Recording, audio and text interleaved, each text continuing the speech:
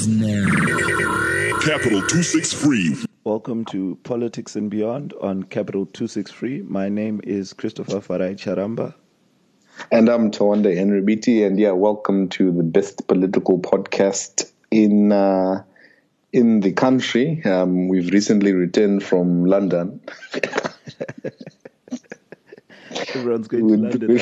Everyone's going to London these days. And we are going to have a hard talk today. But wow. As the more politically informed amongst you would know, I think today's episode's contents are pretty clear. It's going to be Wamba's London trip. What's that meme you keep using? I don't know that story. Is it a Nigerian movie? Yeah, Osho, what's it called? Sophia in London. It's a Nigerian movie about this dude who goes to London. Obviously, you know those typical village boy goes to the city. Timber comes to town, basically. Yeah. Osofia in London. It's a funny movie, but I couldn't help it, especially when I saw him on the train. But on the underground. Anyway, we'll speak about that. But so we'll dive into what Zanu-PF has been up to. They launched their manifesto last week. Haven't gone through it. Yeah, we'll do. You haven't. We'll do highlights of the Zanu-PF manifesto, and I think when the MDC manifesto comes out, we should do them side by side as a comparison. Yeah, that's fine. Today is the 12th of May, and let's get cracking. Zanu-PF last week launched a manifesto. Obviously, their launches are very lavish affairs. I'm sure people in Zimbabwe and in Harare have seen the billboards and the posters and the placards and all these things that have been going up. Very nice, very well done, I must say. Though the one, and I like the shot that Changira Mkwaji took of the Zanu-PF building. Yeah, no, Changira Mkwaji does great work. That look, you need to remember, because we keep promising we'll put stuff up on the Twitter page, but we never do. It's the not silhouette, it's the highlighted shot at night of an imperious ED. It looks like something straight out of what was that? What's the name? The Nazi filmmakers. I'm forgetting her name. You know her, man. Nazi filmmaker. Yeah. I was gonna say. Yeah, go ahead. No, I was gonna say that I got very, Ozymandias vibes from it. Let me see if I can pull it up. No, Ozymandias as in the poem written by Percy Shelley. Yeah, so the Nazi filmmaker is Leni Riefenstahl. Okay. And there's images. If you the best way to actually talk about it, if you remember Lion King, when all the hyenas are marching in order and all the banners come down and sort of Scar is at the top there and he's illuminated from the bottom. Yep. Yeah, she pioneered that shot during Hitler's time. So if you see that picture, you can see the lighting coming underneath ED and he's sort of in this imperious position. Okay, yeah. And then Ozymandias... Well, the thing so Ozymandias is talking about, a traveler who comes to this fallen statue of Ozymandias, or whoever the king was, and it's now in ruin. And I just saw that and I imagined, well, this is perhaps what it looked like before it went to ruin. And then there's someone else who posted something from Julius Caesar, I think it was. I can't quite find but it's something about Julius Caesar and a colossus. Someone describes him as a colossus. Let me see if I can find it. Yes, like a colossus. What does he say? He says something like a colossus. We petty men find ourselves under him, or something like that. And that's just, the image you get where there's this huge portrait of ED and you're just standing under it, and It's the whole. It must be massive because I don't know how many stories Jongwe House has, but that portrait is basically from the top to the bottom of Jongwe House. Is that what it's even called? Is it Jongwe House or Monomotap? What is it called? I think it's unofficially called Jongwe Building, but I'm not sure. Just because there's a Jongwe on top of it. It's a massive, and like the Ozymandias thing. I think maybe after elections, like the one that I saw that makes it seem Ozymandias is that picture, not the Changram Kosh ones, the picture of better roads, world-class infrastructure, and then there's pictures of potholes in front of the billboard. Mm-hmm. That one for me really that brings like crazy images. But anyway, in terms of you were saying at least. Oh yes, sorry, I just found it. It was Cassius who said, "Why man he doth bestride the narrow world like a colossus, and we petty men walk under his huge legs and peep about to find ourselves dishonorable graves." Yeah, they're well-learned people in Zimbabwe. Shakespeare Ainyora. Mm-hmm. And it's funny how these things repeat themselves, or you can find so many parallels. And everything. Yes, parallels. Yeah. But yeah, so that's on the launch. The launch itself was an event. Even though ED struggled to fill up the HICC with free booze and free alcohol. No, but it was for. No, it's a joke. It's it's a joke. It's in reference to some people who are saying that Takura will never fill up the HICC as a hip hop artist. Yeah. Anyway, you do know that where is it? Maybe 7 minutes in, someone is going to inform this someone that you are talking smack about him. Shout out to Sadza in the morning. And shout out to Dennis the Snitch. Wow, good times. Yeah, shout out to the good people at Sadza in the morning. Shout out to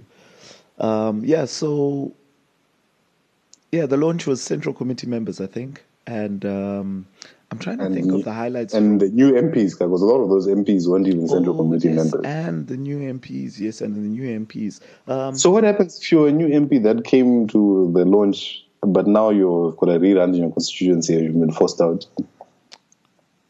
Well, you're still a Zanu-PF member, ka? Mm. You're still a Zanu-PF member, so you're still part and parcel of whatever happens. And I'm sure that as a Zanu-PF member, you are okay with, surely whatever the result, you should be okay with it. I do know that there's reruns going on. I do know that Mchangwa is now unopposed, sadly. In Norton, yeah. I'm not sure when the reruns are taking place, actually, but I do know that there will be sometime soon. I was trying to find that other report that was in the Sunday Mail that spoke about how many new parliamentarians there were. Or new parliamentarians in Zanu-PF. Man, this group has so much in it. But anyway, yeah. If I do come across it, while you're looking for that, we can let's just quickly touch on the Zanu-PF manifesto in terms of the highlights and the things we've heard. Sure. Look, in terms of a news mover, I personally won't lie and say that I've gone through it extensively. I think it's it came and went quite uneventfully. It was maybe perhaps maybe it's because I'm now in an echo chamber or whatever, but I don't know if it really resonated or had an impact like that, even within Zanu-PF circles. The people who support Zanu were like, yeah, here's our manifesto, and the people who don't were like, it's terrible, and then it just kept moving. Yeah, I think one of the big problems is that it hasn't been widely circulated properly online. So the launch was quite, it quite weird for me because also the design of the manifesto itself is terrible. I'll just start there, and it's quite clear that the people who are doing it's quite clear that within Zanu-PF there seems to be different people handling different parts of the communications, and they might not, or they definitely don't seem to be coordinating, which is a big problem for your communications department if there is no one central space. So the people doing the advertising, all these billboards, I believe, if my intel is correct, these have all been paid for by some benefactor, or it's a contribution to the party from an outside source, and they hired an agency, and this agency was paid in full and came up with this part of the campaign. But the manifesto was clearly done internally within Zanu-PF, and I think that they should have outsourced this, or outsourced the document itself to independent thinkers, and also outsourced the production of the document itself. Do you know who wrote it? Was it July Moyo, Chris Mtswangwa, or George? I have so it definitely wasn't George, I can tell you that. But I'm not sure who it was within the party who was responsible for it. Because I can't think of anyone else who could have been besides those three, to be fair. Well, or the thing like is, I'm thinking that it came out of Rugeje's office, so he must have been involved. Really? Well, there is an involvement on that. That's weird. So ED, I mean, of course, there's an involvement, but so I mean, that's confusing. You think ED or the civilian element in the government has enough trust to allow the military guys to write manifestos? So let's say this: it starts off at the Politburo, right? And there is a committee. I'm not sure who sits in this committee, but obviously there are elements from all sides with Rugeje, who is the commissar, who will be involved in the process. So I think Rugeje, someone like Chinamasa would be involved. Mutswangwa probably likes to, but I'm not sure if he's back in the Politburo. Mtswangwa, I don't think so either. I haven't heard. I'm not sure. But, definitely people like Chinamasa, the legal secretary, the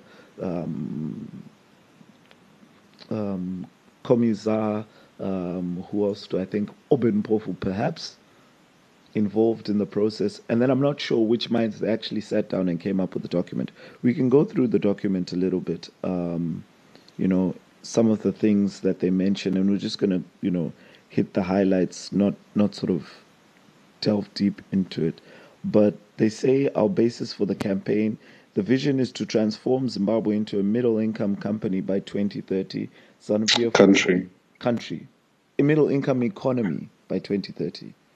Yeah, you're saying company just because we keep saying Zimbabwe is open for business doesn't mean it's for sale. Zanu-PF will focus aggressively on reopening up the country for business with the global community, so as to rebuild our industries, create more jobs, eradicate the scourge of poverty, and uplift people's livelihoods. As a party, we seek a renewal of the mandate for people to enable us to extend our transformation agenda. And then they go on the new dispensation from pariah to global partner, which is strange. Indigenization and economic empowerment. They clarified their position, talking about more consistent policies. And then, Chapter 3 goes on into the guiding principles of unity, corruption-free environment, development, re-engagement, job creation. So a lot of the manifesto is centered around this re-engagement that they've been doing, which Emerson Mnangagwa and his team have already been doing, and I think that's what essentially is their trump card. Is we're going to re-engage, look for money, and use all this money to build the country. That's the thrust of it. It's the thrust of it. It's look. And it's I mean, there's a lot of things that they then go on to say, issues of corruption, and which is quite ironic, because Zanu-PF are treating themselves as if they haven't been the ruling party for a very long time. I mean, I understand that the man at the helm is a different man from the man who was there before, but at the same time, it is the same party. But now, No, definitely. I think corruption is obviously however, like you can't. Yeah, go however, ahead. though, they seem to have a different ideological thrust. I think there's an ideological. I think confusion, perhaps. Yeah, I would say this is where I and was. there's no coherence or clarity in terms of the ideology of the party as expressed in this manifesto. To be fair, Yeah. They So this is my thinking is that Zanu-PF wants to recreate itself. So I'll give you, and I'm reading from Magaisa, who points out that Zanu-PF presents itself as it says it believes in free enterprise and a free market economy, and then in the same manifesto goes on to say that it's based on socialism with market characteristics. There's no real clarification of any ideology.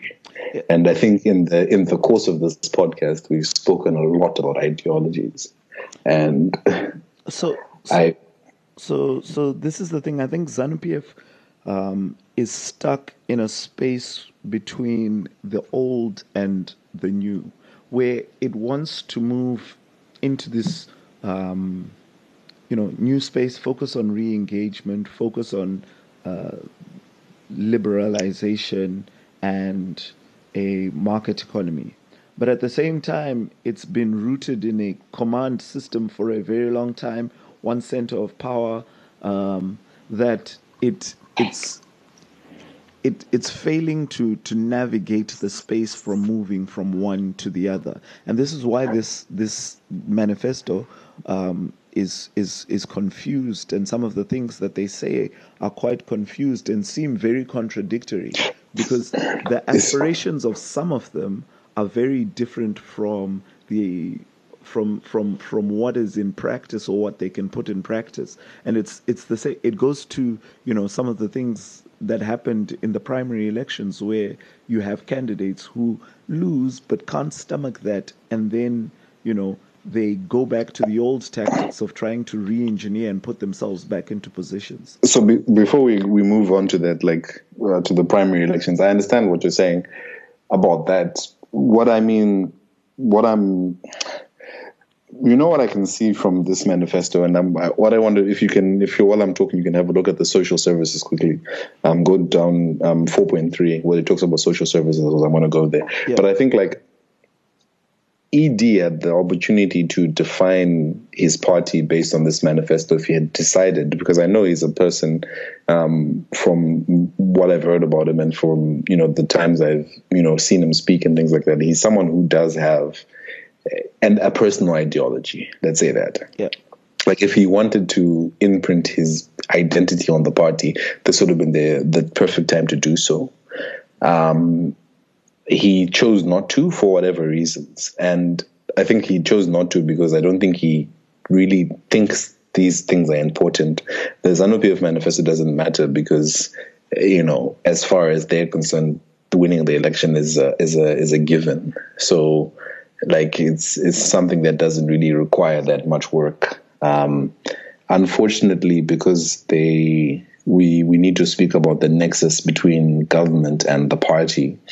Unfortunately, because of that nexus, you sort of see a situation where the government right now doesn't really have a vision outside of Zimbabwe is open for business. But how does that inform social services? How does that inform individual government departments? And I think that's where they're failing right now, is that there's no actual, for lack of a better word, there's no actual ideology of how to operate. And before, in Mugabe's time, it was a patronage-based kleptocracy. So you sort of know every single government department is rent-seeking as its primary means of operation. So if you're going to go to a national park, you're paying $25 to enter the national park because they want to make money, not necessarily because they want to help the environment. You know what I mean? Yeah. But now there's nothing there hasn't been a change, but there's also nothing informing anyone of it. And this is where it goes, like why I wanted to touch on social services is we look at the things like they say in social services, and these aren't small promises: reduce hospital fees by 50%, health for all policy, free medical treatment for cancer patients, which is something Chamisa also says, ensure construction of more universities, construct schools in all new resettlement areas, and a national within ensure there's a school within every 2 kilometer radius of people. Yeah. These are things that need to be evaluated in as much as, quality healthcare promises have been evaluated. How in 37 years of independence, we still have people. I know most of our parents love to tell stories about walking 15 Ks, 20 Ks, 30 Ks for school. How much do these things make sense? And more importantly, how much thought was put into them? The thing is, with the manifesto, and this one, like a lot of others that I've read, reads like a laundry list of desires. And I completely understand what you're saying in terms of how much thought was put into these things. It's weird. I think it's weird to understand, especially coming from Zanu-PF, because of the track record they've had and the ability that they've had to implement a lot of these things, and also the fact that they've failed, to deliver on previous manifestos. We didn't even speak to the point of, that ridiculous 1.5 million houses that they put into it, which, again, I don't know why you'd put figures of such a nature when you've come off the back of your 2.2 million job gap. But coming back to this idea of ED, you said him imprinting his ideology through this manifesto.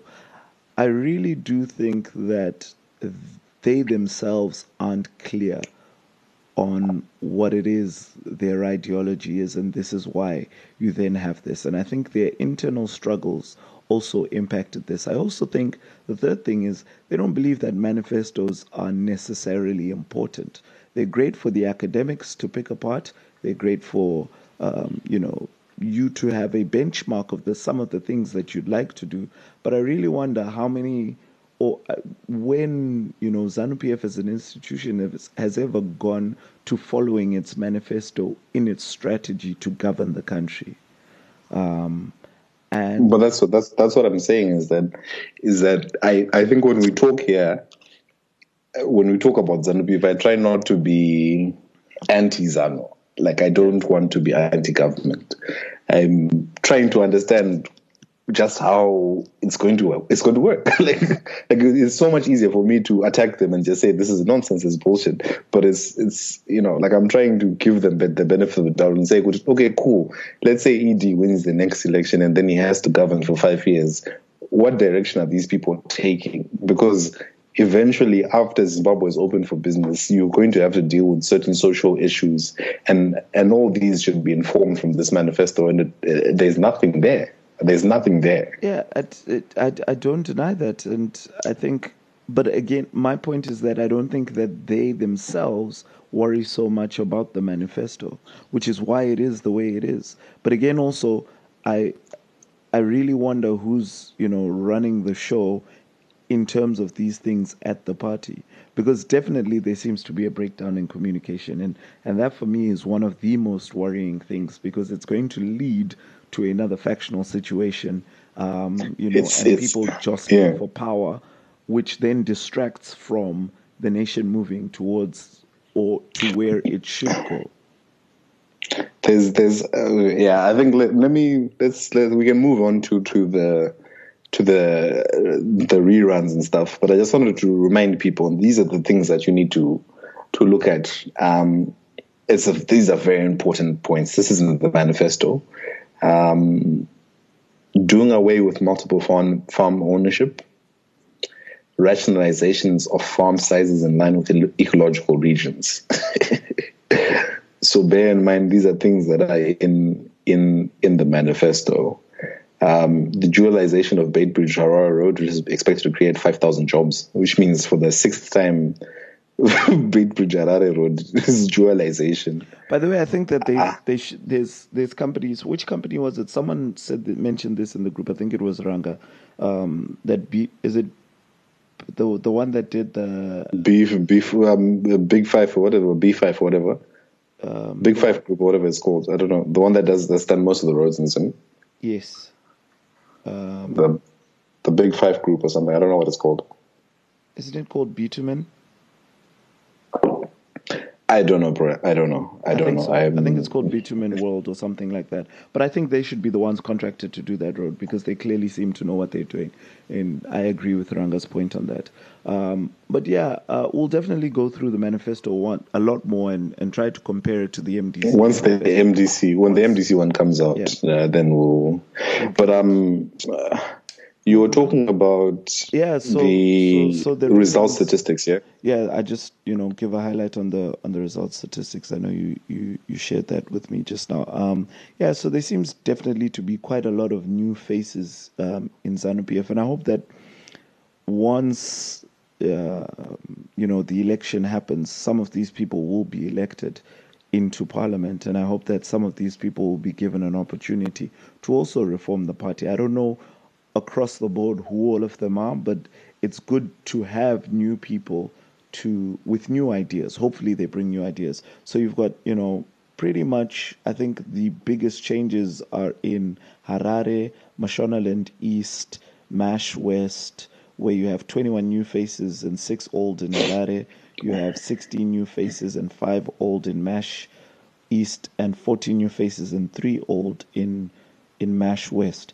I think everywhere except for Mat North and that's it. Matabeleland North is the only one where you have more old faces than you have new, which is 7-6. So there is some form of a renewal that has taken place within ZANU-PF. How it translates to leadership is yet to be seen. And then this goes as well to Edie's point that came out where he mentioned that there's going to be changes to cabinet should he win the election. And you hope that this is where the dead wood is seriously cleared out and people are retired, because that's just what needs to happen. I think from go ahead. And that the pool of people that he gets to choose for, they are competent individuals within Parliament. Look, from the type of people that I've seen win your Osias Vutes, your Campion Mgueli, there's a lot of bad apples in the new crop. But there's also a lot of good apples, to be fair. To be 100% fair, there's also a lot of decent candidates. That guy from Chitungiza, the hospital, the guy, the head of the hospital, then Jokonyo, Dr. Jokonya, the water sanitation guy would be a great public works minister. There's a lot of good and bad, but this is just a result of the coup's natural conclusion.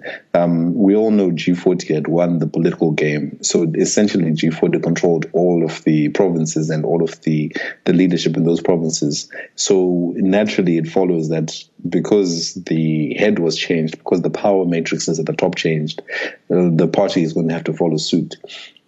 And that's just what's happened, I think. I generally believe that a lot of these new faces are...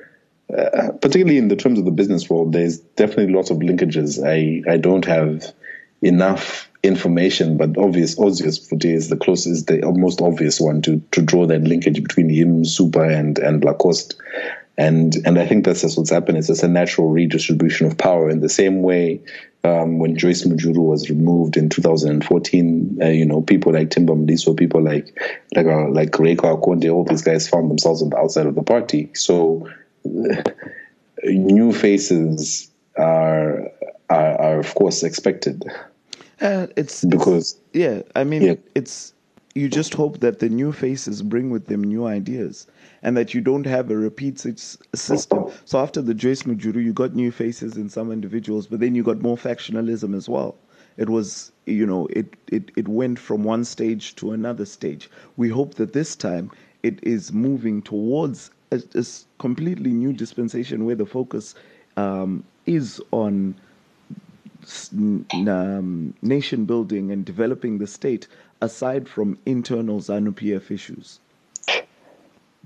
Yeah, I mean, I hope so too. But if you look at what then subsequently happened with these primaries, in terms of the situation of the fact that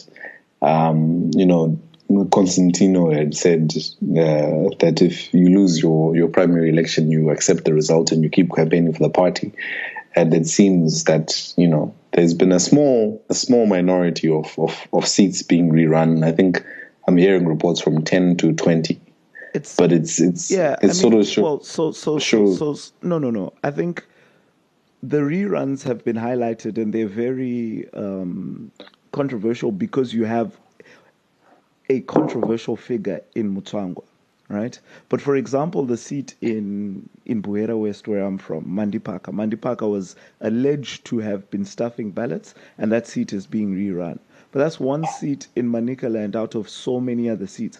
You have over 200 seats, close to 200 seats at just the parliamentary level that went well, where people ran the election. Obviously, the process was flawed and the process had its hiccups, but those seats went well. Those seats aren't being rerun. You have a small minority. But Chris, is it the process went well, or it's that there's no one with the clout within this regime to be able to call for the people who have the clout have called for reruns and they're getting their reruns? No, the thing is, you have people like Mutswangwa. Obviously, he has the clout, but he has a megaphone to make noise, and I don't dispute that. But I think everywhere else where there were discrepancies, even in smaller places like Buera West, where no one actually came up, the people who complained there were not. They don't have the clout that Mutswangwa has, and yet that seat is being rerun. So I believe that where there were serious issues that people had, then those seats are being rerun. And then when you look at it in terms of the entire landscape, I don't think that it's as serious a problem as it is being made out to be. Go ahead. When you look at it holistically, when you consider all the seats that they went with, when you also consider that they tried to do everything in one day, I think the process came out far better. But that's what we said last week, is that whatever you think about the messy Zanu-PF primary, we must acknowledge the fact that they managed to hold a mock election in 210 constituencies and I don't know how many wards on the same day. So we've already conceded that. Yeah. What we're saying is I'm trying to speak at a more ethereal level in terms of the actual battle for the party and the battle for the party's identity.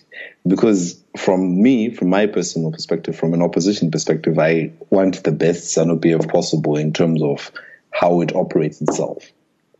I want Zanu-PF, Zhijka. And even that might make it stronger for opposition or whatever. That's fine, but that makes it better in of itself. It's the same way if you look at the Chinese Communist Party. Its internal democracy methods have become so strong over the years, except obviously your boy Xi Jinping has just decided, let me just do my tang and become president for life because F you and everything. But still, we'll allow that. But the internal democratic processes are so strong that you can almost argue, it's okay, right? And if we are going to have to be stuck with Zanu-PF, it at least needs to get to that point. Yeah, I mean, you know what I mean. But there's so many changes happening within Zanu-PF. We must understand that it's a change of the leadership. A leader who'd been there for a very long time, longer than the 37 years, because if we consider, when he came into office in the 70s, Mugabe, that is. So there's a lot of changes happening. But Emerson was literally with him for that. Emerson has been with Mugabe for more than 50 years. Yes, he was, but he wasn't the leader. What I'm saying is that there are changes, and with the changes there are changes of ideology. There's going to be a lot of friction in the process of the change. This is a transformational period for Zanu-PF, and I think that once they have gone past this election, then those changes are going to start to solidify. It's still because you know what the problem is for me, Chris. it wasn't a smooth transition from the previous leader to the next one. You can't expect that straight after the party is going to be this one smooth, well-oiled machine that is going forward. But the steps that they have taken so far, as much as there were flaws in some of the processes, they show that they are moving towards that space. Obviously, you still have people who are not comfortable with the way things are going and the way things are going to be. It just depends on how they are able to close ranks and how they are able to move within themselves. Right now, you don't want to rock the boat so much. So you don't give someone like Mutangwa a rerun and then he goes on the outside and he continues to make noise and he still has clout amongst the war veterans, and then you disrupt that process right before the election. That's not something that you want to do. But once you've finished the election, once you've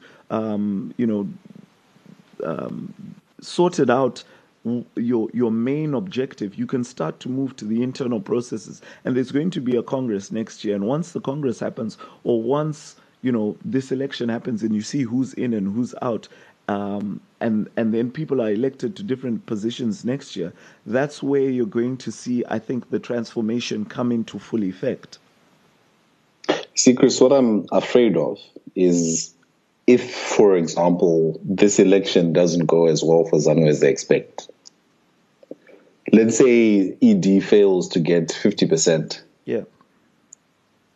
Right? Mm-hmm. Which ZANU takes over? The ZANU of 2008, right? Mm-hmm. Or the ZANU of 2008 of 2023? I have no. Who has? That's for me. And the thing is, let's say even if ED wins, right? Economics is difficult. The economy will go through ups and downs. Like no matter how best you do it, let's say there's an economic downturn in Zimbabwe and there's protests, right? We know Mugabe will send his riot police. ED is not a riot police person. Chiwenga is not a riot police person. Are you going to see a situation where if there's mass protest, you're not even your Pastor Evans, for the older people, they'll remember 99, the stairways, 2000, the stairways. If those stairways, are you going to, instead of sending riot police, are you going to send your tanks back on the street? And the thing is, there's a very real danger of this happening. And right now, the only way ZANU will become a good party is that if everything keeps going their way. The second thing stop going their way is who takes over. Does Chiwenga step in and say, look, I know how to deal with dissent. I know how to deal with this. Does SB Moyo say, we've been doing this in the army, we did this in 2008, how do we fix it?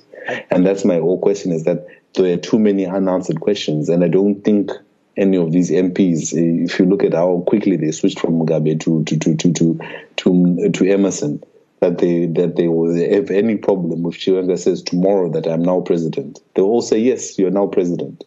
And that's a party for me that has no spine or no soul. That's a party that's led by the army.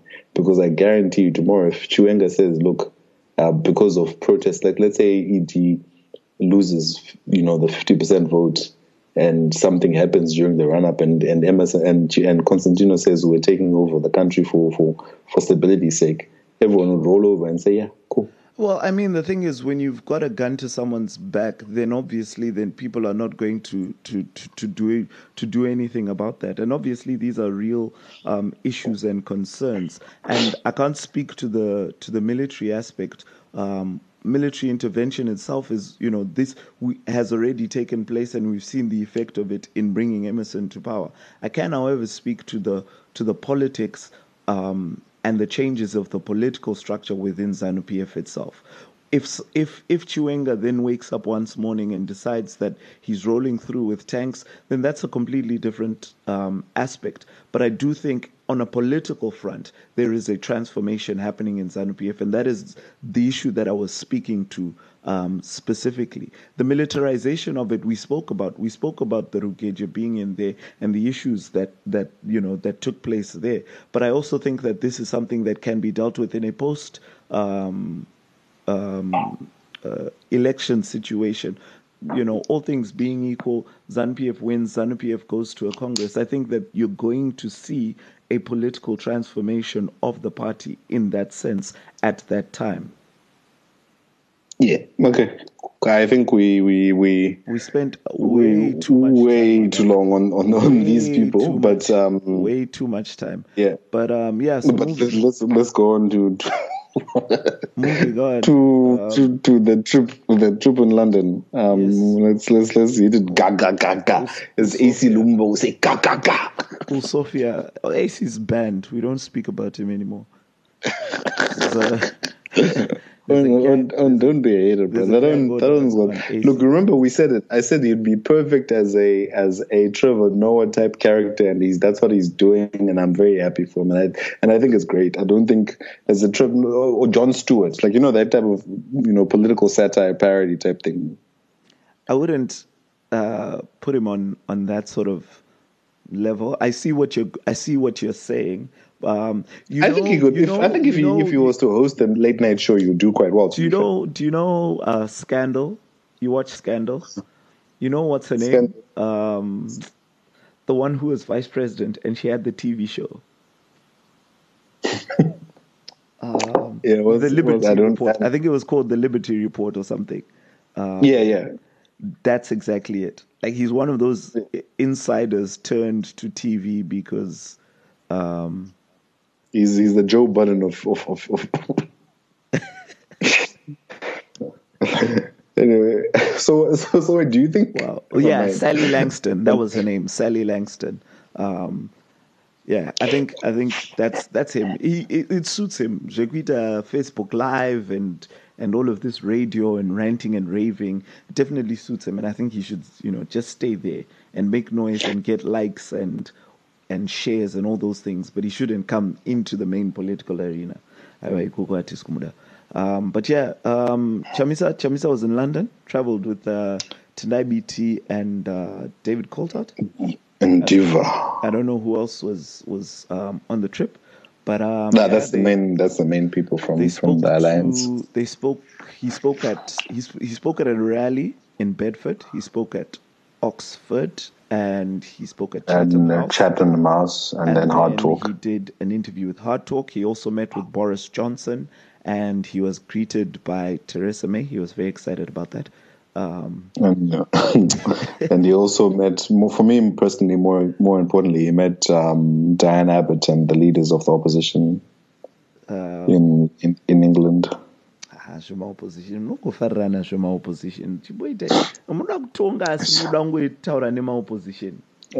but you're there Blonde, so you know which there's a good chance that if Jeremy Corbyn sorts out his anti-Semitism in his party, he can actually become the next prime minister. Yeah, no, perhaps. Well, those are British politics. Let's not do that because we've been digressing too much today. Yeah. But yeah, so Chamisa, let's start off with Bedford because that's where the controversy started with his trip to London. So he was speaking at a rally there, and he says if Emerson Mnangagwa, he says he's confident about winning the election if Emerson gets 5% of in a free and fair election. If Emerson gets 5%, if Emerson gets 5% of the vote, then he would give him his 18-year-old sister who's looking for a husband. Right? This is what he says, and obviously this spurred a lot of controversy because people said that his comments were sexist and misogynist, whereas and there were a couple of press conferences that came out. There was one saying demanding an apology, and then there was another one that defended Chamisa's comments and said that it was a joke, and it should have been taken as a joke. It shouldn't have been taken literally. First and foremost, free and fair election. Everyone knows Emerson's definitely getting more than 5% of the vote. Free and fair, regardless. It was a hyperbolic statement. It was a hyperbolic statement. It was a wrong statement to make. No, it was very wrong, man. Like I don't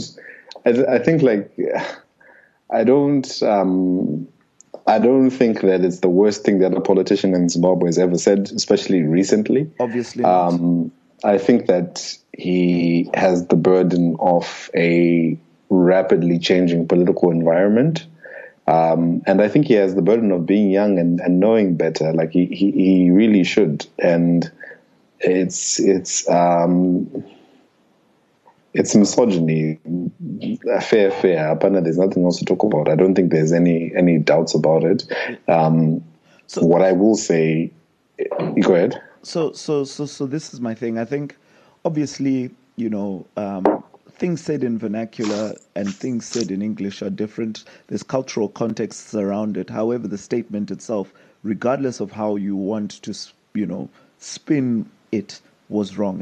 It's something he shouldn't have said, and also something I don't think people should have been defending, because the argument a lot of people were making is that, it's banter, it's a joke, it's not to be taken literally. But I think in the context of around, and this goes to the Maureen Kadema-Ongas and Joanna Mamombe, who came out with a statement, defending Chamisa. And there was this whataboutism of, what about Zanu-PF and all the things they've done? And those are things that you can talk about, but I don't think that people should make excuses where someone has done wrong. I think it's to identify, especially where Chamisa, puts himself as a transformational leader and somebody who is moving from the old and the past into this new environment. In a context of a country where you have 1 in 3 child marriages,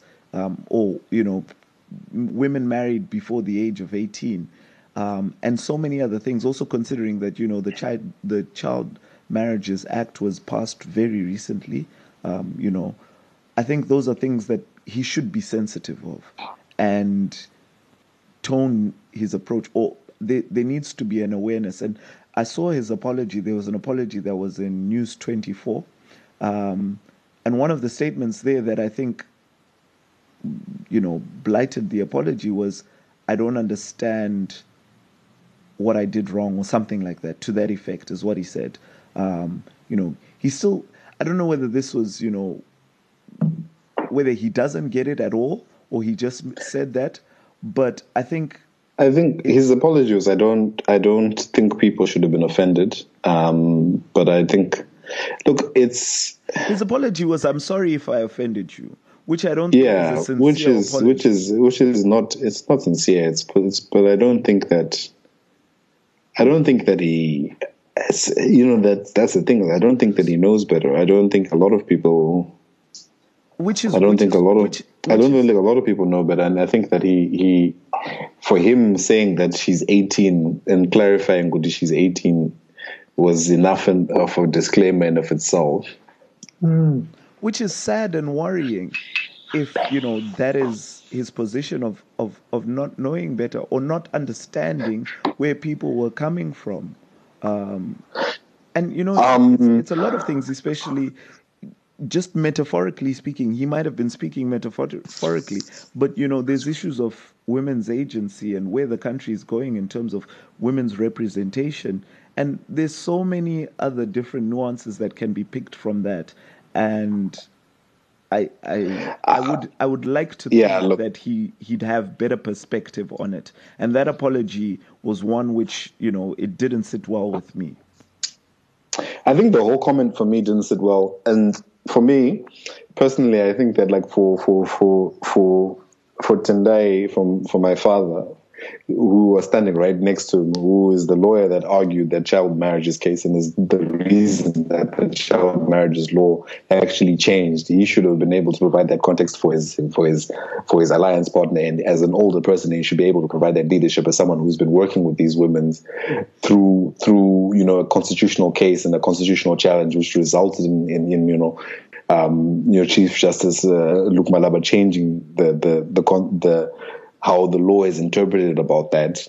He should have known better, because he literally has done whole legal cases about this. And if he was involved in the drafting of that apology, he should have been able to provide that context. And that's when one wonders, because I'm not privy to it. I don't know what level of information or what level of coaching or what level of advising the other alliance principals are. Maybe they are, islands in as individuals in this alliance, but maybe they talk more often. But I definitely believe that, personally, from the fact that this guy is the one that was arguing that child marriages case, would have been able to provide more of a context for that. And guys, so I'm disappointed in the whole thing, but one of the things that he learns. Yeah, one of the things that gets me though is the defenders or people who come out to, and this goes to both sides of the political divide, is you have the fervent supporters who see no wrong, and it's a very dangerous space to be in, especially where a leader listens to these individuals and to no one else. If you do something wrong and you check with your base and your base says no, you haven't done anything wrong, and you go off that and you say, well, if my base says I've done nothing wrong, then I'm okay. I think people need to be very objective. I think all supporters need to be very objective about how they interpret their leader or the people that they support. I think that's not within human nature. Chris, you used to hate Mourinho parking the bus when he was at Chelsea, but when he came and started doing it at United, you thought there was brilliant. It was a brilliant. No. Look, I mean, that's maybe a bad example, but what I'm saying is that's not in people's nature. I completely understand, but listen, I understand. I understand people doing it, publicly saying, well, defending their person in public. But I hope that in private, you have certain conversations that are developmental. My only thing is, I don't think some of these things happen in private. So if I look at the Maureen Kademaunga and Joanna situation, where they come out with this press conference and a press statement, I genuinely believe some of these people actually believe he did nothing wrong. And these are the people that give counsel, I assume, in some areas to the candidate. These are some of the people that he then turns to for perspective for a different perspective. And when you have it from those quarters, then you genuinely come out and say, well, I don't see how or what I did wrong. And I think those are some of the issues that need to be corrected. Yeah, what I think is happening right now is, like, I'll use myself as an example in this. My views on this statement were very clear. I thought it was silly. I thought it was a terrible thing to say, and he should apologize for it, right? Yeah. Do I believe that he wanted to give his sister to Emerson? No. No. Do I believe that he could marry off his sister at underage? No. Do I believe that he is misogynistic in that view? No. Right? Can I see why it then became a political ammunition? Yes. But now my question is, am I reacting to the statement, or am I reacting to the fact that it's been made political ammunition? And that's what these people are reacting to, is that it's no longer reacting to the fact that there was wrong. But if you as a woman are saying, yeah, this is wrong, or you as a person are saying, yeah, this is wrong, cool. But if the Herald was running a whole front page article about it, right? Yeah. Then it's now no longer a rhetorical device. It's now a political tool, and people will react to it as accordingly. And I don't think that there's anything unique about that scenario. I don't think there's anything noble or about either sides of that argument. I think that if this was an ordinary person, then you'd expect ordinary reactions, but you don't. It's not an ordinary person. This is the leader of the opposition, so you don't expect ordinary reactions. And if people are more defensive, it's because the attack is disproportionate. And any rational person would be able to say that's a shitty thing to say, but he's not Bill Cosby, bro. He's not Harvey Weinstein. That's not what he does. But people are making it seem like that's what he had done. Well, I think obviously because it is, number one, it's an election year, and two, he is, the figure that he is. Such interpretations of it will happen, and it's not new that the things that you say can come back to bite you, especially as we are very close to a political space. And I understand that people will react as so in terms of how they then come out in defense. But for me, what got me the most was the apology. apology that really wasn't an apology. I'll call it that. And then that makes me wonder, or invites me to speculate on what sort of counsel, is being given, and what effect the strong defense that certain people receive then has on them. Yeah. But yeah. I understand. But anyway, moving on to did you watch any of the Chatham House or the Oxford Union speeches? I watched a bit of the Chatham House one. I'm trying to remember what exactly it was that there's one part that I watched. I think it was the question.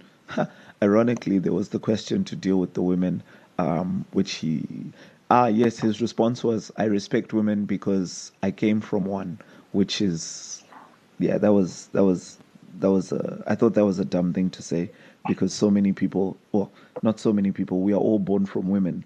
And that doesn't necessarily mean so many people. We are all born from women, and that doesn't necessarily mean that you cannot be misogynistic or have, warped views or treat women in a certain way. So that for me didn't stick. It's like saying I would never hurt a woman because my sister is a woman. Exactly. That's nonsense. Yeah. I think from the Chatham House we can speak about the comments that I think her name is Diane Jeter. Yeah, Diane Jeter, who is married to a pro Zanu I didn't know that. Academic. Diane Jeter is married to George Sadi or something who writes for your newspaper. Oh, I didn't know that. Let me see if I can pull up her tweets. Yeah, so she had some. She was there and she responded to. Now you've given context. Obviously, she has a side in the fight, but yeah, she came out and she said that Chamisa's were a lot of big ideas, but there was nothing that concrete. No, she actually said that Chamisa has no big ideas. Go and look at tweets. That's where I wanted to. I'm glad you put it there, because I wanted to I've got the tweets. to speak about that, because if you see what she's sort of saying is that Chamisa doesn't have big ideas. Well, she says, "I like the call for big ideas, not big men, but I didn't get a strong sense of the transformation Chamisa promises. Much of the program seems reactive and retrogressive, boiling down to we are not Zanu. As one questioner pointed out, it's hard to identify MDC distinctives. More importantly, though, some things just didn't add up. A call for big ideas is not a big idea in itself. Chamisa's only big idea seems to be changing the government." That's for me. That's where she fails to understand the Zimbabwean context. If you look at how massive the reaction to Mugabe being toppled by the coup, not a coup, on the 17th of November 2017 was, you cannot honestly say that a change of leadership in Zimbabwe is not a big idea. You cannot honestly say that after 38 years of one party in the country that a change of leadership is not itself a big idea. And I don't think that she was necessarily cognizant or fully aware of that. Well, I mean, it depends on what we're defining as ideas. And obviously I can see where you're coming from in terms of contextualizing it. I think I'll speak to the Chatham House event. I think you've got about 30 minutes. It's an hour-long event. You've got about 30 minutes to present, and then you've got another 30 minutes for question and answer. And I was there for the SB Moyo one as well, and I don't think even he said anything that was concrete or revolutionary or ideologically sound. It was just some of the niceties and the ones that you'd like. You don't But speak in depth in policy at Chatham House. I don't think the platform for that is for it. available. But I mean, Chris, what I mean, yeah.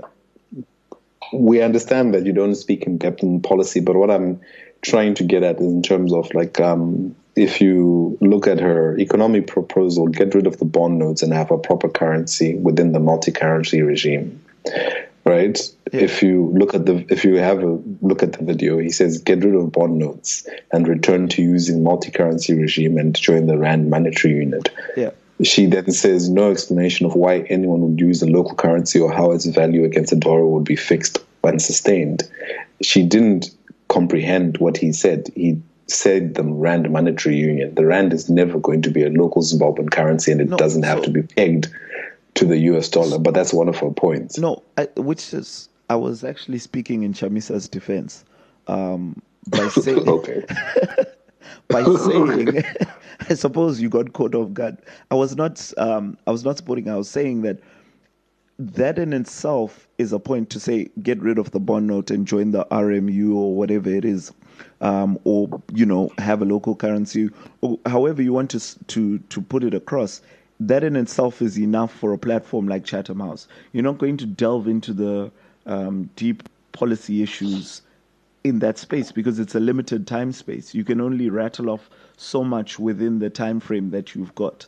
And I think when you say something like that, it begs more questions. So you say, okay, get rid of the bond note and join the RMU. I think that's a great platform for deeper discussions into such an economic policy can come about. But it's not the platform. Otherwise, you spend the entire hour speaking about on that one point and that one issue, because you can spend the whole day just discussing economic reform or monetary reform in Zimbabwe. So I think for her, she took all these things that were surface issues and she wanted a lot more in depth.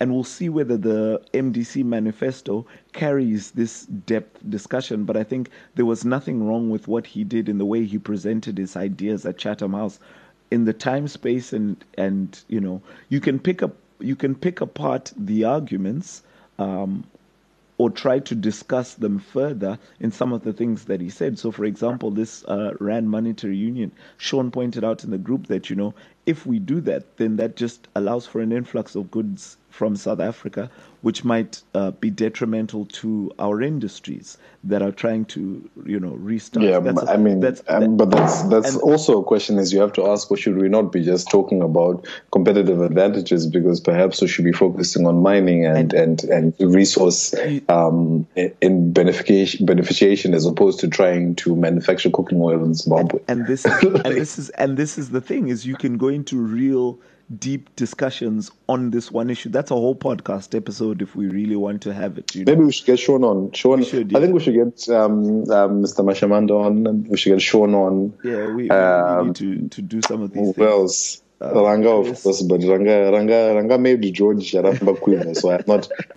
don't think I'm intellectually prepared to get him on.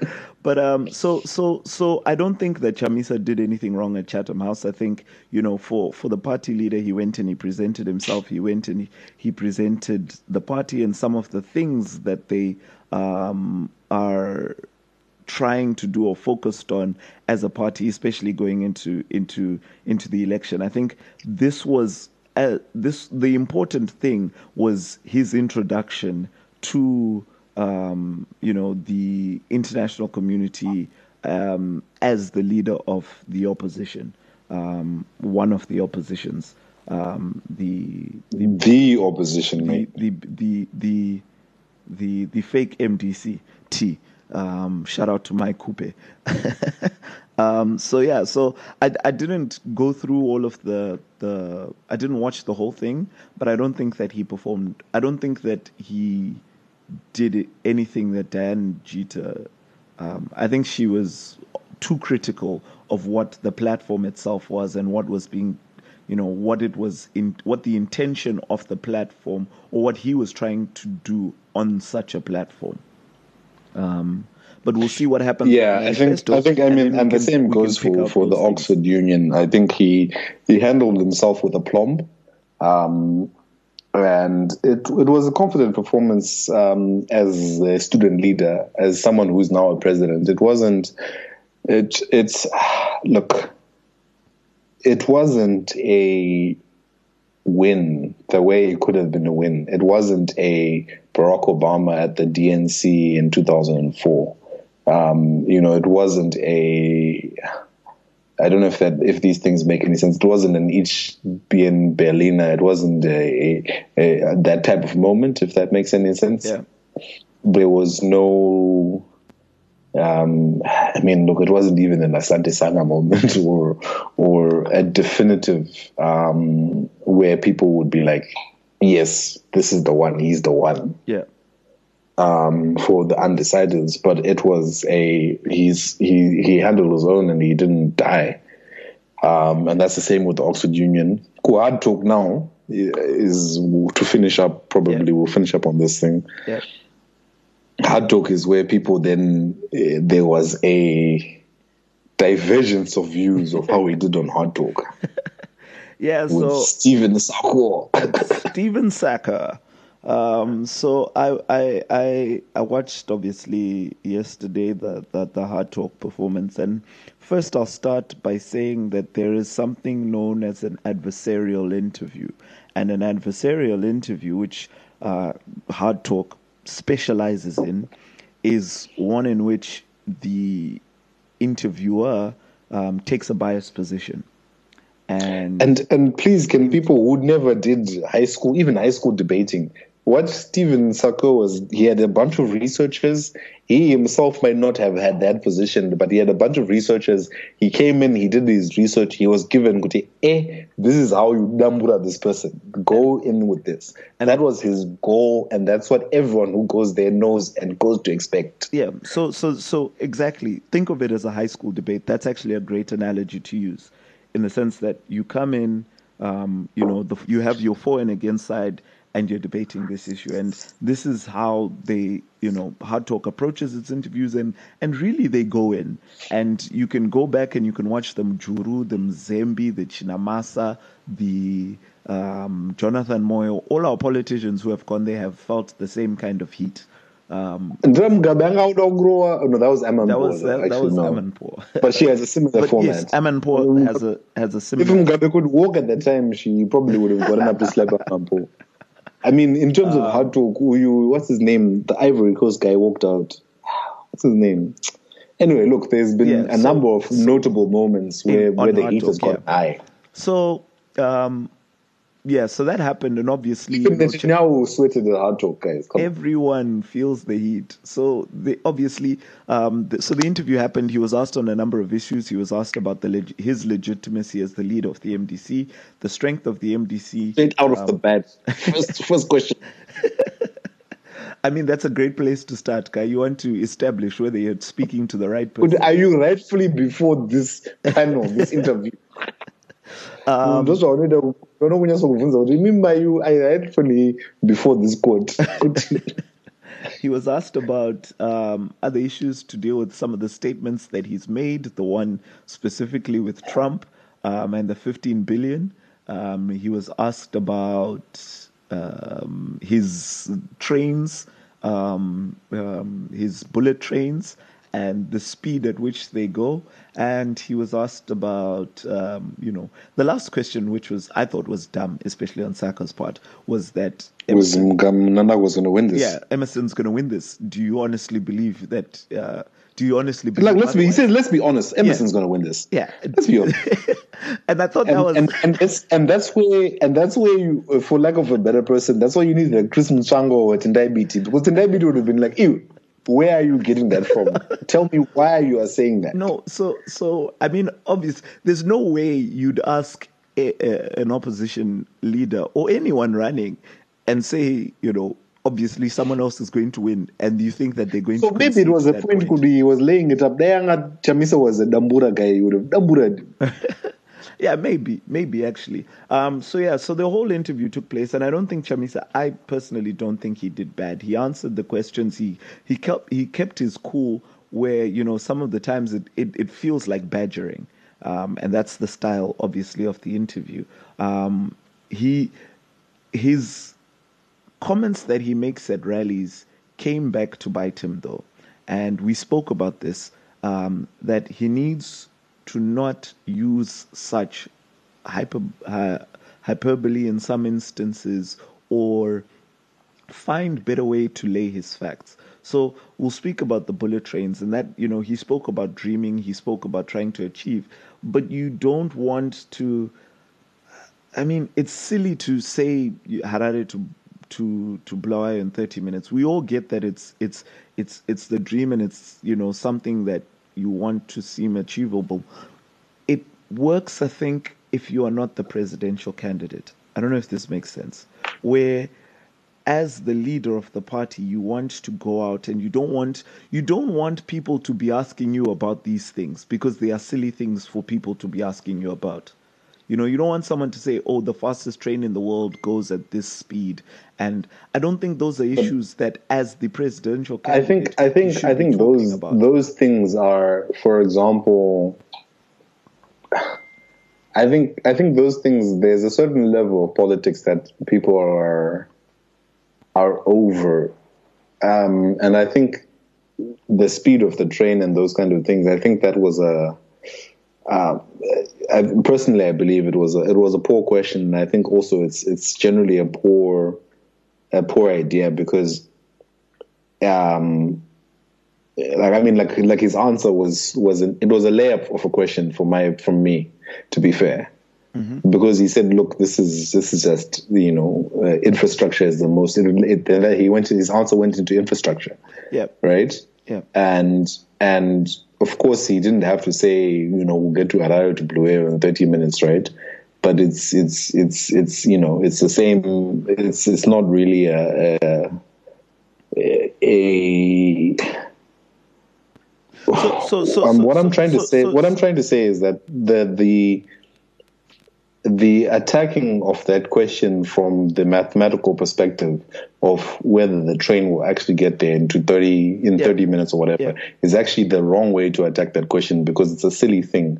Because if we were to then attack every single politician's questions like that, we could actually go on and on and on and on and on. But I would rather have said, is that what's needed in the country right now when you don't have water? So this is the thing, and I think that because there is there's a trying to portray Chamisa as juvenile that is happening, obviously, in one side of the media, by not one side of the media, but also by the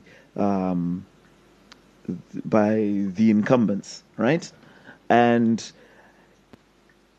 avoiding making certain silly statements means you avoid these things just being discussed, because you set yourself up to have to defend these things which shouldn't be questioned. You know what I mean? Like, obviously, infrastructure development is what he was talking about, and infrastructure development is important. But now, by making such a statement, you get people debating how fast trains go rather than debating infrastructure development. And it takes away from the point that you are trying to make, because that's how, people will spin issues. And obviously, it being, again, an election year, people will use this. And the people that will use this is your opposition or your opponent. Your opponent will take advantage of the fact that they can distract you with issues of defending, some of these certain things. It's like, I'm trying to forget which election it was, but basically I think it was a U.S. presidential election, and they were down in the election, and they wanted to, the argument was, oh, let's put out a statement that so and so had sex with a sheep or with a pig, and they were like, but that was David Cameron when he was at Eton. It was either David Cameron or Miliband. When he had sex with the pig. Yeah, I'm talking about before. I think it was a Lyndon B. Johnson election back in the day, and they were down, and what they wanted to do was say, oh, let's put out this information, to the press to say, oh, Ningi was sleeping with a pig or whatever it was. Obviously, the Cameron thing, I think. And then the whole time he was defending and then that. they were like, and then they were like, well, let's, but it's not true.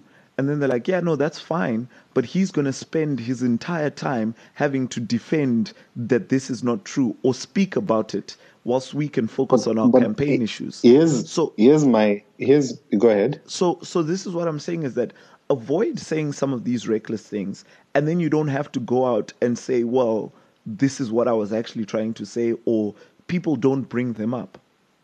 But here's my look. Obviously, like I understand that, but like you then look at like situations like Barack Obama saying he's going to close Guantanamo Bay. Yeah. Donald Trump saying he's going to build a wall. Yeah. Like these are promises. These are things they've said, right? I hear you. These are things that have been debated at the time. How are you going to do that? How? It doesn't make sense. Obama didn't close Guantanamo Bay, and Trump is never going to build that freaking wall. It's just not going to happen. But I even look at, like, from the context I'm in right now, like, right now, the Australian government has just released their budget, and they've said that they're going to return the country from deficit to surplus in 2 years. Right now, they are on a 15 billion deficit. Bear in mind, this is a country with maybe 20 million people. 15 billion deficit, that just shows you the size of the economy. Zimbabwe, let's get our act together. But like, that's being torn apart right now, right? Yeah. But it's not. It's what they expect. This is regular and normal political discourse. It's only I don't know, there's something mature, and it's almost like we're living through the crossroads right now, where we expect this level of discourse. You need to explain these things constantly, and every politician is expected of him. At the same time, it seems to be detrimental to some but not to others. Like there's only one hard talk in the world, and we don't have a local media that's capable of doing the same type of interrogation. So when we speak to a Mtsango, when we next speak to a Chimnamasa, the questions aren't going to be around how difficult or how, what's happening in the budget or what's happening in that, because we don't have that level of depth in our own local media. So why this BBC Hard Talk interview sort of seems so bad for some people is because they never have seen politicians being grilled this way. And in fact, a lot of people haven't even seen the Mujuru or the Mzembe or the Mugabe one, because they just simply didn't have that same level of reach. And the reason it has a lot of reach is because the Zanu trolls or the Zanu people have used it as an example of how bad it is. And at the same time, the MDC guys have used it as an example of how good this guy has done. And we don't come from a culture where you generally get difficult questions. Or you have shows on national TV that have different talking heads where, you have like Fox and Friends has democratic spokespeople on and they debate, but we don't have that in our normal discourse. So all of a sudden, seeing a leader challenged and sweating, it makes him look weak, whereas everywhere else in the world, people are used to this. Yeah, no, I completely agree. I don't think, this is nothing new in terms of political discourse, political communication, the way the interview happened, the issues that were spoken about. Coming from a different perspective, I think Chamisa needs to stop giving people ammunition against him. And it's very easy to do. Don't come out and say that Trump gave you $15 billion. Don't speak about numbers. This goes across the board. And then he tried to pawn that off on the African Development Bank and said, oh, by their calculations, and then he says, well, it wasn't. Yeah, that was a whole mess. But you can... And this is where I think what the MDC needs to do and focus on is they need to get a communications person working with them. Chamisa now needs to move to working with a speechwriter. He needs to work with somebody who's going to be managing the PR, managing the questioning. Obviously, I think this is the last interview he's going to do before the election. And now it's going to be rallies straight up, going forward, which is a blessing. I think, and a curse for us is, if all our politicians I think you might see a lot of a few town halls. I think you might see a lot of intimate settings. Perhaps, I think, and if those happen, I really do hope that they get their message clear. I always say, don't speak about numbers. It goes back to Zanu-PF thing. 1.5 million houses is ridiculous. Don't put that out there. Why? It's not necessary. 2.2 million jobs, not necessary.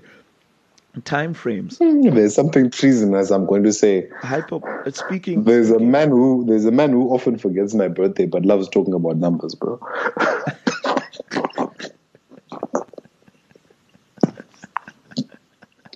$100 billion economy in 8 years. Don't talk about those things. $1 million jump, $1 million.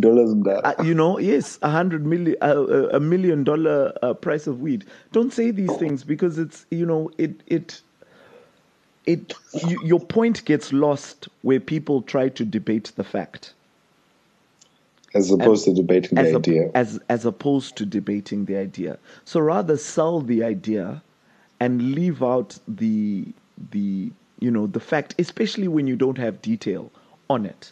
If you do want to put facts, then put facts in. Find out how fast that train in Morocco that he was talking about goes. Find out what's happening with the train in East Africa, in Kenya, and all those places, and give people the facts. But if you're going to, because your opponent will use it, and this is the thing, is that people end up debating the wrong thing, or people focus on the wrong thing. Let's focus on the ideas. I think the MDC is in a great position to just sell ideas right now.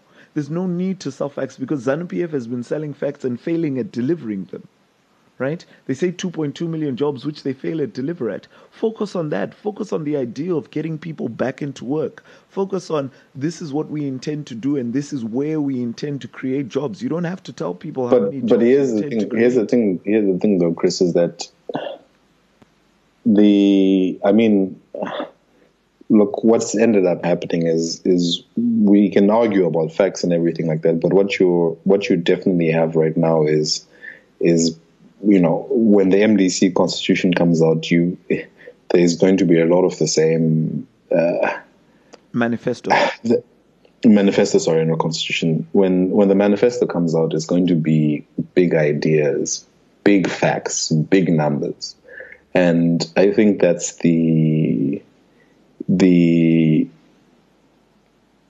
where it's going to, it's literally that's what it comes down to. If this election was happening in a different economy or in a different country and in a situation where other factors weren't at play, if it was just manifesto versus manifesto, it would be a choice between reasonable promises and transformative promises.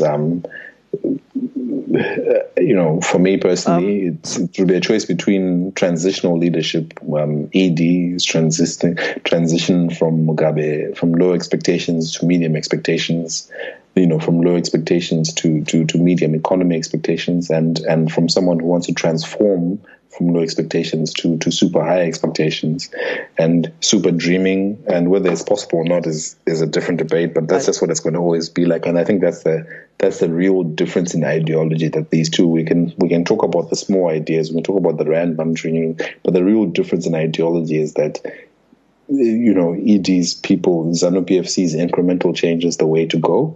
And the MDC says that we can't simply afford to have incremental change anymore. I want to ask a question. This is a really long episode, by the way. It's a bloody long episode. Let's finish, please. Let's wrap up. But we spoke about the idea of a transitional leader and a transformational leader in previous podcasts, and this was before the coup happened. What do you think we need? Because there we were agreed that our next leader should be a transitional leader, and then we have a transformational leader from 2023 to beyond going forward. Are you still on the same position, or has your position changed based on the circumstance that we find ourselves in? My position has changed. I think ED is a transitional leader, but I don't think that he's a transitional to civilian leadership. My worry is that whoever the next president of the country is going to have a disregard of civilian institutions. And use my words very carefully. I'm not saying there's anything wrong with the military leader. I'm not saying there's anything wrong with the ex-general. Ian Kamawa, for example, was a soldier, and he was a brilliant leader, in my opinion. Kagame, look, let's not talk about him. He's a bit of an idiot. But there have been good military leaders. But how they have been good military leaders is because they have respect for civilian institutions. I don't think ED will transition us to a situation where the civilian institutions are strengthened. I think that the basis of the economic plan in Zimbabwe is a command economy, and a command economy is by necessity run by a military element. And without that civilian, leadership, I don't think that we can really go forward. Fair enough. So no, we're not transitioning to anything that for me makes any sense. No, fair enough. I was just wondering in terms of your ideas on transitional leader, or what kind of leader you think we need. Not specifically what kind of leader ED will be. Yeah, ED. Look, I mean, I'll be very happy to be wrong. I think not on ED itself, but just Zimbabwe itself. Because on the idea of a transitional or transformational leader, what do you think we need in this stage that we find ourselves in? Or do you think that the two can be merged? Do you think that one can be a transitional and transformational leader? What are the differences between the two? I think we can debate this on another day. Another discussion that I want to have is you guys let us know.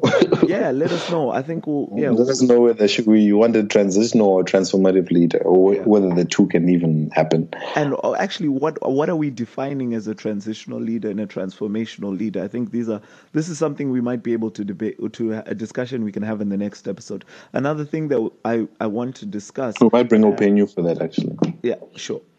And one thing that I really want to discuss as well is the MDC as an institution and the way it is organized and whether it is adept to running institutions.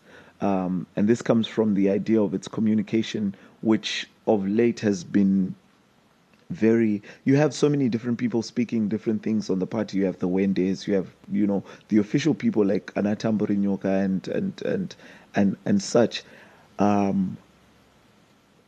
Blaz, please also don't forget that Jonathan Moyo and the rest of Zanu-PF were busy dumbering each other on social media less than 7 months ago. I don't dispute that, but so let's finish. Let's finish. But what I'm saying is, that's going into whataboutism, Ska, because I want to focus on the MDC itself as an institution. Where is whataboutism? You're a fool. But so that's an but I understand. I understand. I think those are very also good. If we decide to do a midweek episode, maybe we should tackle one of those before any new news happens. Yeah. Okay. Cool. Look out for that. Anyway, this has been a long episode. I hope you guys have the patience and time to sit down and actually enjoy it. We'll see you in social medias, right? Facebook. Politics and Beyond, Twitter at Poly and Beyond ZW. Tweet us, share, like. Also, please, if you're listening to this on an Apple device, please,